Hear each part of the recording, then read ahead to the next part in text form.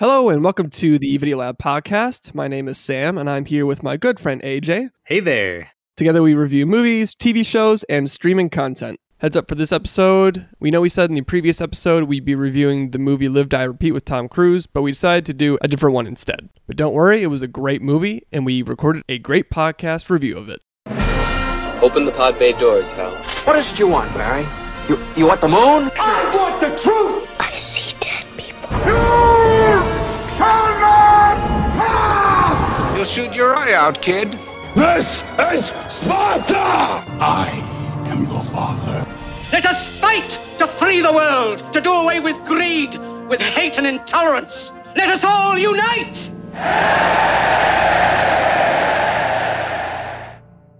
In today's episode, we'll be reviewing the movie Ad Astra. Ad Astra is a story about astronaut Roy McBride, played by Brad Pitt, who travels to the outer edges of the solar system to find his missing father and unravel a mystery that threatens the survival of our planet. His journey will uncover secrets that challenge the nature of human existence and our place in the cosmos.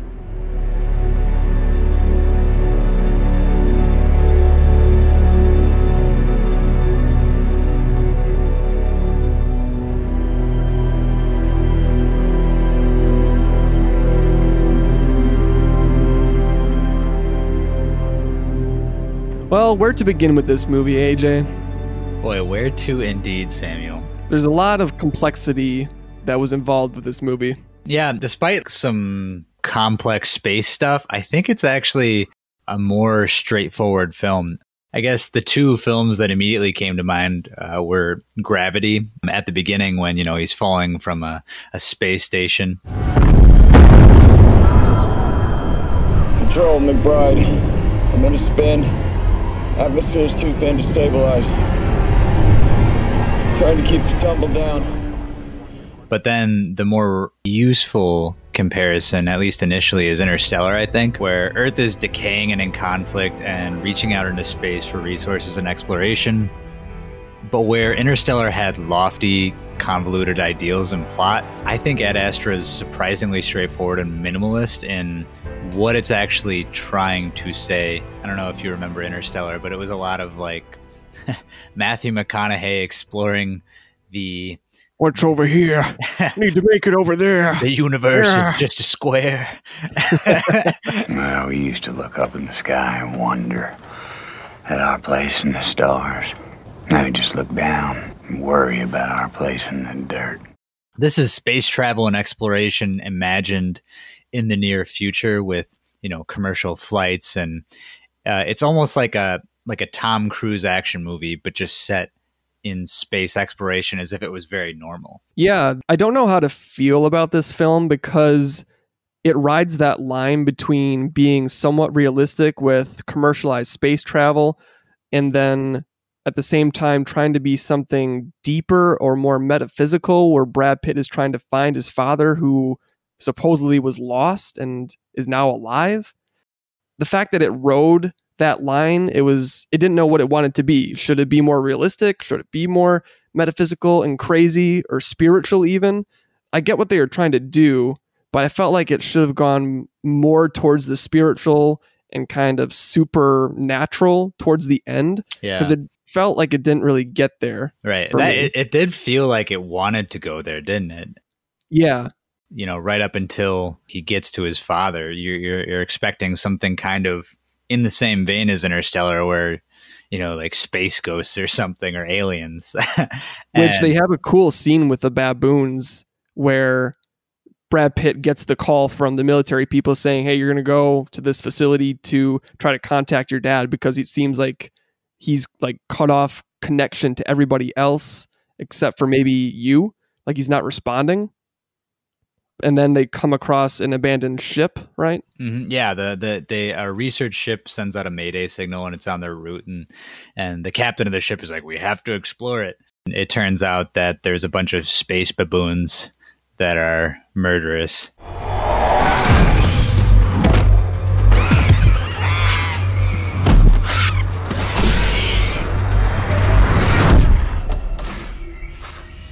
This actually brings me to my first burning question. Is it implied that the monkeys just devoured the crew and they're just like stowed away somewhere? Because we never saw anyone. I suppose the initial catalyst of this film is supposedly Earth is being hit by a bunch of cosmic rays, and that's causing a lot of problems.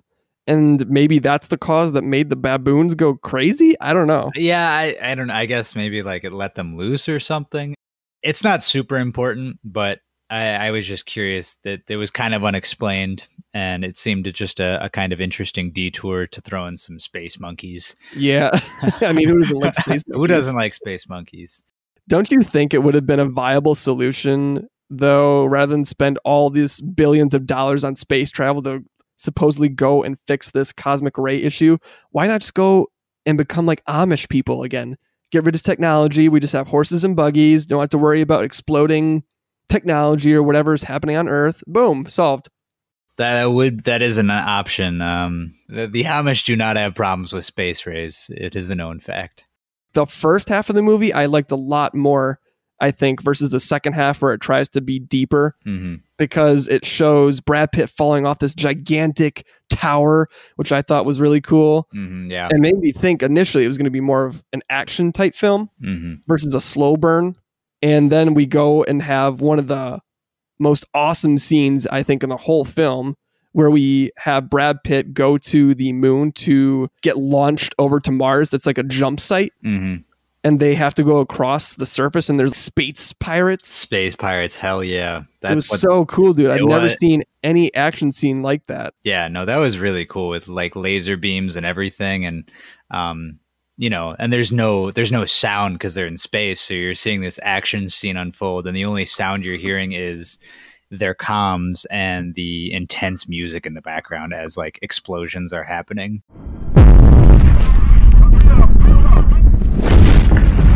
Alpha, we need backup ASAP. We're being ambushed. Hold on. LRV-3 down.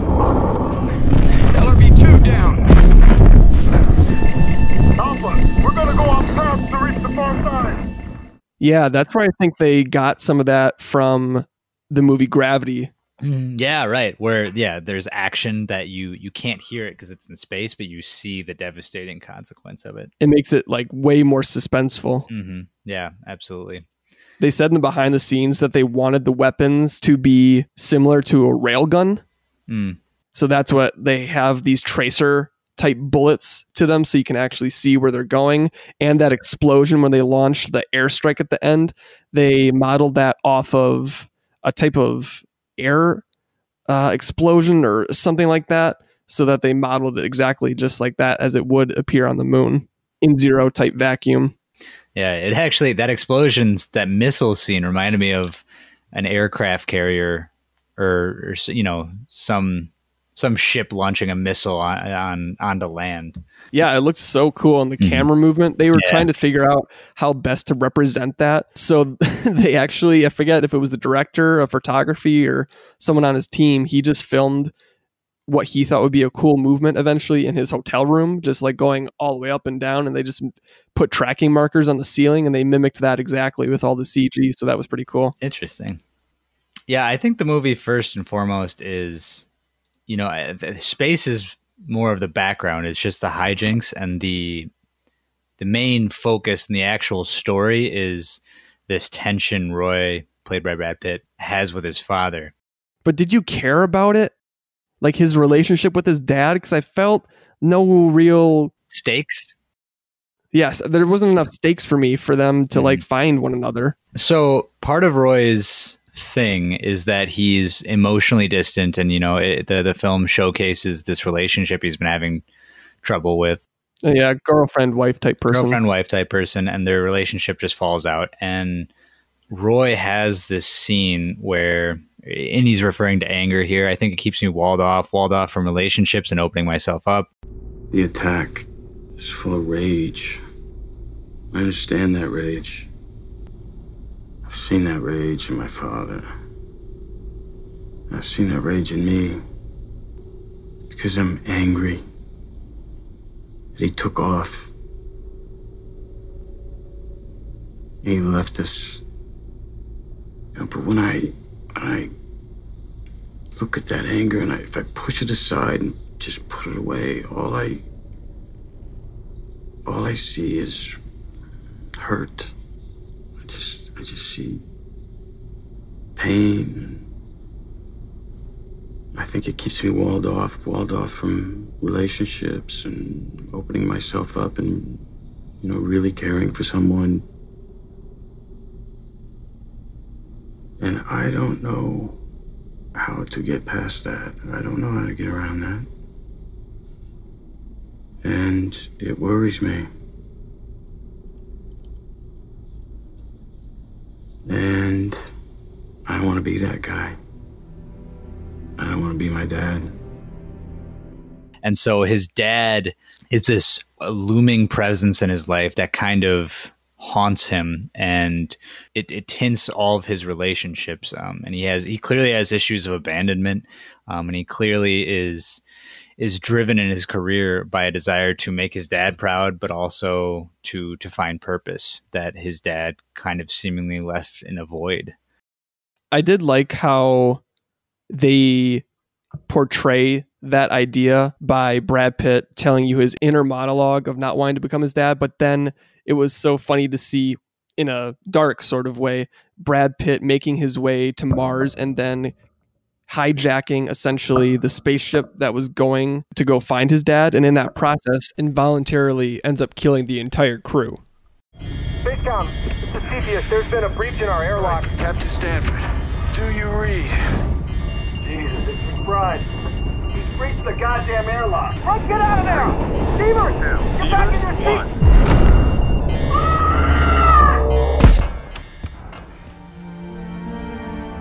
What have I done?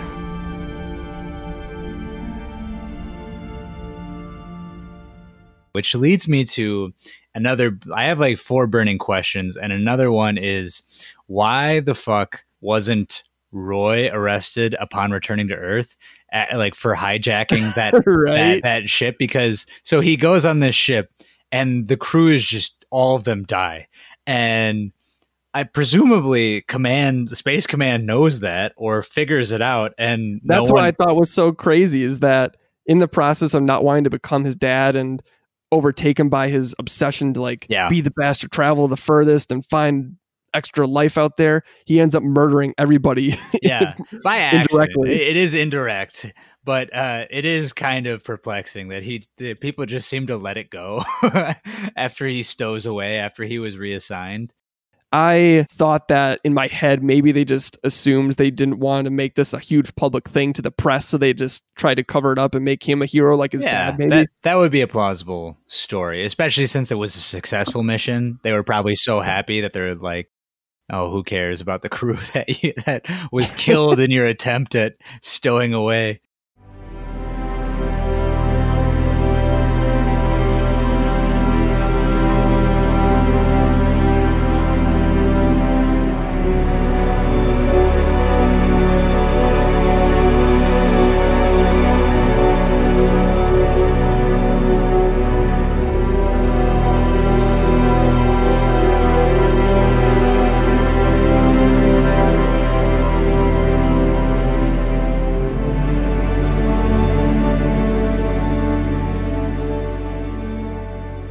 When Roy finally makes it to Project Lima around Neptune, his father, Clifford McBride, played by Tommy Lee Jones, he says, "You talking about Earth? There was never anything for me there. I never cared about you or your mother or any of your small ideas. For 30 years, I've been breathing this air, eating this food, enduring these hardships. And I never once thought about home." I know, Dad. I mean, it was just brutal. And Brad Pitt he's absorbing this, and it's an interesting scene. It seemed a little too harsh to you, a little too direct, maybe? It's not really the harshness. I think it was a good scene because Roy got to see who his father is and what he became and at what cost. That scene seemingly helps Roy resolve the tension in himself.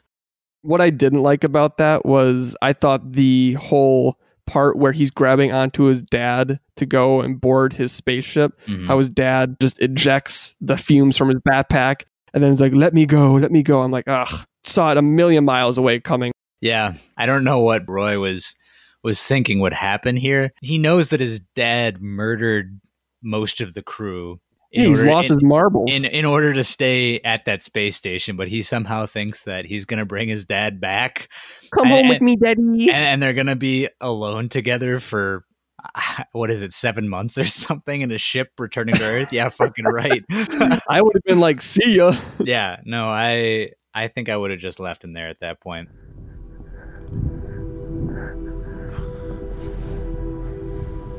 Let me go, Roy. Unhook me.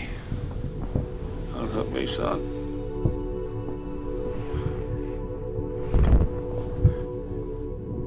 I did like how after that, though, Roy jumps onto the spinning antenna on top of the Lima Project space station and then launches himself through Neptune's rock belt with that shield. Yep. That was really cool. I liked that. Yes, surfing an asteroid belt is pretty cool.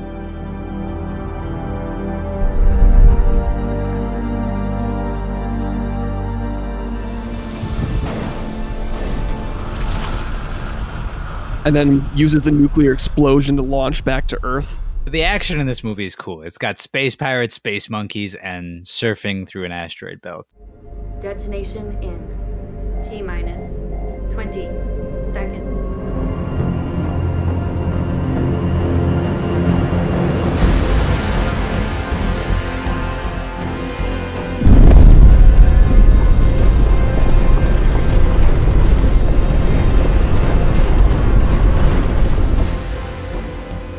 I wish the whole movie was like that. Like, I wanted just more of the moon scene, more of the monkeys, and more of that stuff. I could care less at this point about the dad thing. Well, it would get cheapened if it was just like an entire movie of Roy just adventuring around space. You need space between all these cool action sequences. Otherwise, it will be just Mission Impossible in space. I guess if that was the counter argument, then I wanted maybe just one more scene of Roy and his dad flushed out when they were younger to build a little bit more emotion versus just like the flashbacks he has of his dad leaving. What I consider the best monologue and part of the entire movie, which kind of brings together the story of Roy and his father and the overarching themes of the movie, is this monologue where Roy says, he captured strange and distant worlds in greater detail than ever before. They were beautiful, magnificent, full of awe and wonder. But beneath their sublime surfaces, there was nothing. No love or hate, no light or dark. He could only see what was not there and missed what was right in front of him. Roy's father is so obsessed with extraterrestrial life and finding it that he abandons his son, he discards humanity, and his obsession is finding extraterrestrial life. I think the movie comes together in its overlaying theme is essentially a call to stay present to the people in the world around us, warning that obsession with space travel and infinite forward thinking leads to a decay and cheapening of the known world. And you can kind of see this when Roy, he visits the moon and it's become kind of a cheap commercial attraction. Yeah. All the hopes we ever had for space travel, covered up by drink stands and t-shirt vendors. Just a recreation of what we're running from on Earth. We are world eaters.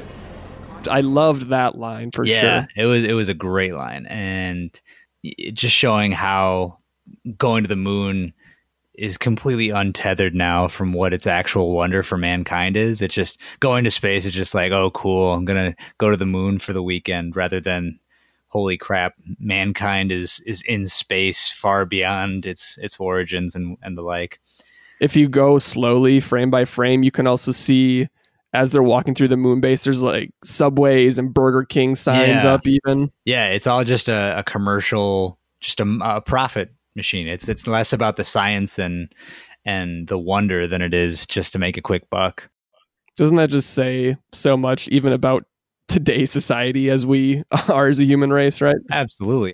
There's kind of a debate in the tech and science world about future technology versus Earth right now. There's voices in the tech world that are obsessed about establishing colonies on Mars as a way to say, okay, we got to go to Mars now because Earth is becoming so polluted and gross. And it becomes a kind of escapist fantasy about the abilities of mankind outside of Earth that are currently utopian, and not appreciating like this is the one world we have and that we've known, and we're kind of shitting on it and not doing a good job of preserving it. And that's kind of how this movie starts. You know, we're resource starved and conflict ridden, just like an Interstellar. You know, the Earth is failing because of its inability to sustain itself. I was talking about this the other day with someone, where when we run out of natural resources like gas, I'm going to invest heavily in horse stock, because I think we're just going to revert back to the horse age of traveling. Oh, you think we're going to go back to horses instead of like solar, wind, or nuclear? I mean, you gotta, if we have all electric vehicles, you still have to make the power somehow. So it's either nuclear or whatever, until we get to the point where the batteries are just so efficient, or we can run on freaking salt water or something. Mm-hmm. It's going to be a lot of waste no matter what. Yeah. A question I've always had in kind of the back of my mind about just computers in general, like presumably there is a finite amount of the materials to make electronics in the world. And at some point, those will be exhausted. And so what do? I don't know. I assume there's just limited silicon to make computers. And when will we run out of that? I have no idea. Yeah, we would need to probably start artificially creating materials. I'm sure we'd figure it out, but just thinking about it and the possibility that we'd just suddenly be able to no longer make computers is just kind of mind-blowing. Not that would happen, but just the idea. Mm-hmm, for sure.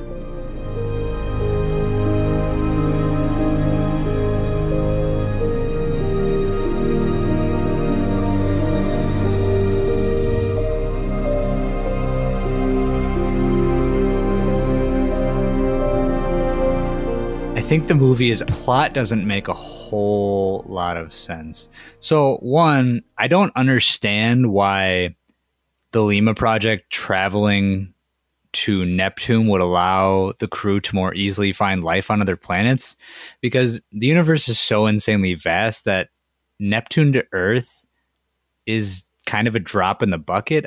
I suppose you could be able to do certain things that you couldn't from Earth, but the idea that you have to be at the edge of this small galaxy to ascertain life on other planets seems wrong to me. I'm not a scientist in any way, but it just seems wrong. Yeah, how vast the universe is. I don't know if they were wanting to maybe establish another colony on Neptune and use that as a jumping off point then too, maybe? It didn't sound like it. It sounded like the mission was to go to Neptune and then beyond to find life, and they just weren't finding any data to support life anywhere. Mm-hmm. Like when you're doing some kind of insane project like this, someone had to have said, why the hell are we sending out these people to the edge of the galaxy when the universe is so vast? We might as well just send like a drone out there, because humans have extreme limitations. Like they'll just die out there. Yeah, and we'll go insane as the movie portrays. Yeah, and they didn't do anything. It seems very short-sighted and shocking in its point here. I mean, I guess without that as the catalyst to create the cosmic rays, you don't have a movie. But and that's my other extreme question is, so I get there's this like antimatter generator that the Project Lima station has. So a lot of that is very theoretical, and so the movie's just assuming things. Yeah. So it goes haywire, and it is accidentally sending out these surges. We have something of a highly classified nature to show you. These are cosmic ray bursts. That was taken just 11 days ago. It released high-energy particles that caused a catastrophic power surge all over the world. The rays grow stronger as they radiate towards us here on Earth. for that surge to affect Earth, it would essentially need to cover a width, billions of miles. A width of the entire galaxy. There are solar flares that pop up from the sun that are like go millions of miles, but Earth is just so small that none of them ever actually hit us. And so this ray is covering an absurd amount of territory. It's a sniper cosmic ray. Yeah, it's either a sniper cosmic ray or it is sending out energy waves so vast that it's, and they kind of say that like I guess the galaxy is going to be destroyed. It got to the realm of like a little bit silliness there. Yeah, I just don't, without having an antimatter generator to verify whether this would actually happen, I just don't know. But it seems a bit outlandish that this one station is disrupting all of life across the galaxy. I took it with a grain of salt and just accepted it and got over my disbelief of it. Yeah, I was just perplexed is the right word. It only makes sense if you don't think about it super long. The visual look of this movie, holy crap, man. Yeah, visually stunning, really cool space soundtrack. There's an awesome video that you can look up on YouTube, the making of Ad Astra, and it shows how they built out the whole idea of making this as realistic as possible, as we see in the beginning of commercialized space travel, where the whole interior of Roy's spaceship that he travels in with the crew from Earth to the moon and then to Mars is all realistic buttons. Like they all have a purpose. They're not just there for, visual aesthetics. Then all the vegetation and things in there is all very specific. It's like the sizing, they have limited resources, so it can't be some super extravagant Star Trek type thing. And then the cinematography itself, it looked freaking awesome. They filmed this on actual film stock. So, the actual reels of film, it wasn't on digital. I think it was on 35. Which gives it that cool grainy look across the board. And I loved all the different color tones that they mixed in between like the orange colors of Mars and the more dark and very contrasty images throughout. I agree. It's a visually stunning film. The visual effects where they filmed that war scene on the moon with the pirates was so crazy to watch, because the amount of work and detail they have to put into that is not something you see on the surface. You just see the scene play out and you're like, wow, that was really cool. But they had to build layer upon layer. So they filmed in the desert with actual buggies. And then they take that plate of it smashing into stuff and then add all this other debris and things like that. And the hardest part, which I thought was interesting, was the astronauts' helmets, because you look at them and they're reflective, which is always a hard thing when you're filming because you don't want to see like the camera. Yeah. In every scene that they have it down in space, there's pretty much not a face mask there. So they have to be recreated via CGI and tracked and mapped and that's an insane having done a work. little bit of that, it takes forever to do that. Yeah, you can tell scenes like that they were really well done. I mean, it's very well detailed, and you can't even tell like looking at it. It doesn't even look CGI. The visors are basically these reflective surfaces that see the whole world. So we had to basically create that world in CG and add the reflections onto their visors. So it was a huge amount of work. In addition to the camera track, we created an object track for the visor surface. So we had a representation of that in CG. And then we were able to take that group of our Digidouble astronauts, the CG rover, the match moved visor, the camera, and we would take all of that as a group and put it into our CG moon world that we built. And so we would basically have that group driving along the moon surface, and then we would render the reflections of that movement. Just compositing the visor reflections was crazy challenging, and that's really tricky because those reflections were oftentimes over their faces as they were performing. Even on Mars, where they show the people living there, it was interesting to hear their thoughts because the director wanted their clothing to represent their mind space, where they're so far gone from modern society on Earth. Their clothing is just all mismatched and it has weird patterns and it just looks goofy to us because it doesn't make any sense, but they're just so far removed from what seems normal. They developed their own culture too. Mm-hmm. And now it's time for AJ Guesses Statistics. So AJ, can you tell me, what do you think the estimated budget for Ad Astra was? I would say 65 million. Ooh, you are a little bit off. Not too bad compared to the first review of Chef. You are off more, though. The actual estimated budget for this movie is about $90 million US. And how much do you think it made at the box office overall, worldwide? 300 million. Worldwide, Ad Astra made $135.4 million US. That's not great. It didn't get very many nominations, but I think, didn't Brad Pitt win for Best Actor? Oh, okay. Ad Astra actually won 2 for Best Sound Mixing for the 2020 Oscars. Oh, at the Oscars. Okay. Yeah, I mean, that's cool. Well, out of 10 nuclear explosions, AJ, what would you rate this, and would you recommend it to others to watch? I would put it around 8 nuclear explosions in space, roughly. The Rotten Tomatoes score for the film is 84%, which I think is about right if I were to rate it out of 100. The audience shat all over it on Rotten Tomatoes. It only got a 40%.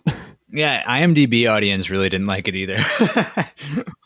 The Metascore was great on IMDb, though. It got an 80 as well. Critics seem to like this a lot more, probably because of the technical appreciation for a lot of this. Yeah. But as a story, as we kind of alluded to, it just kind of feels like it falls short a bit on what the story is trying to accomplish. But I kind of like the simplicity to it and the kind of minimalist tone that the story has overall. It's very bare bones, and it's mostly inside the mind of Roy.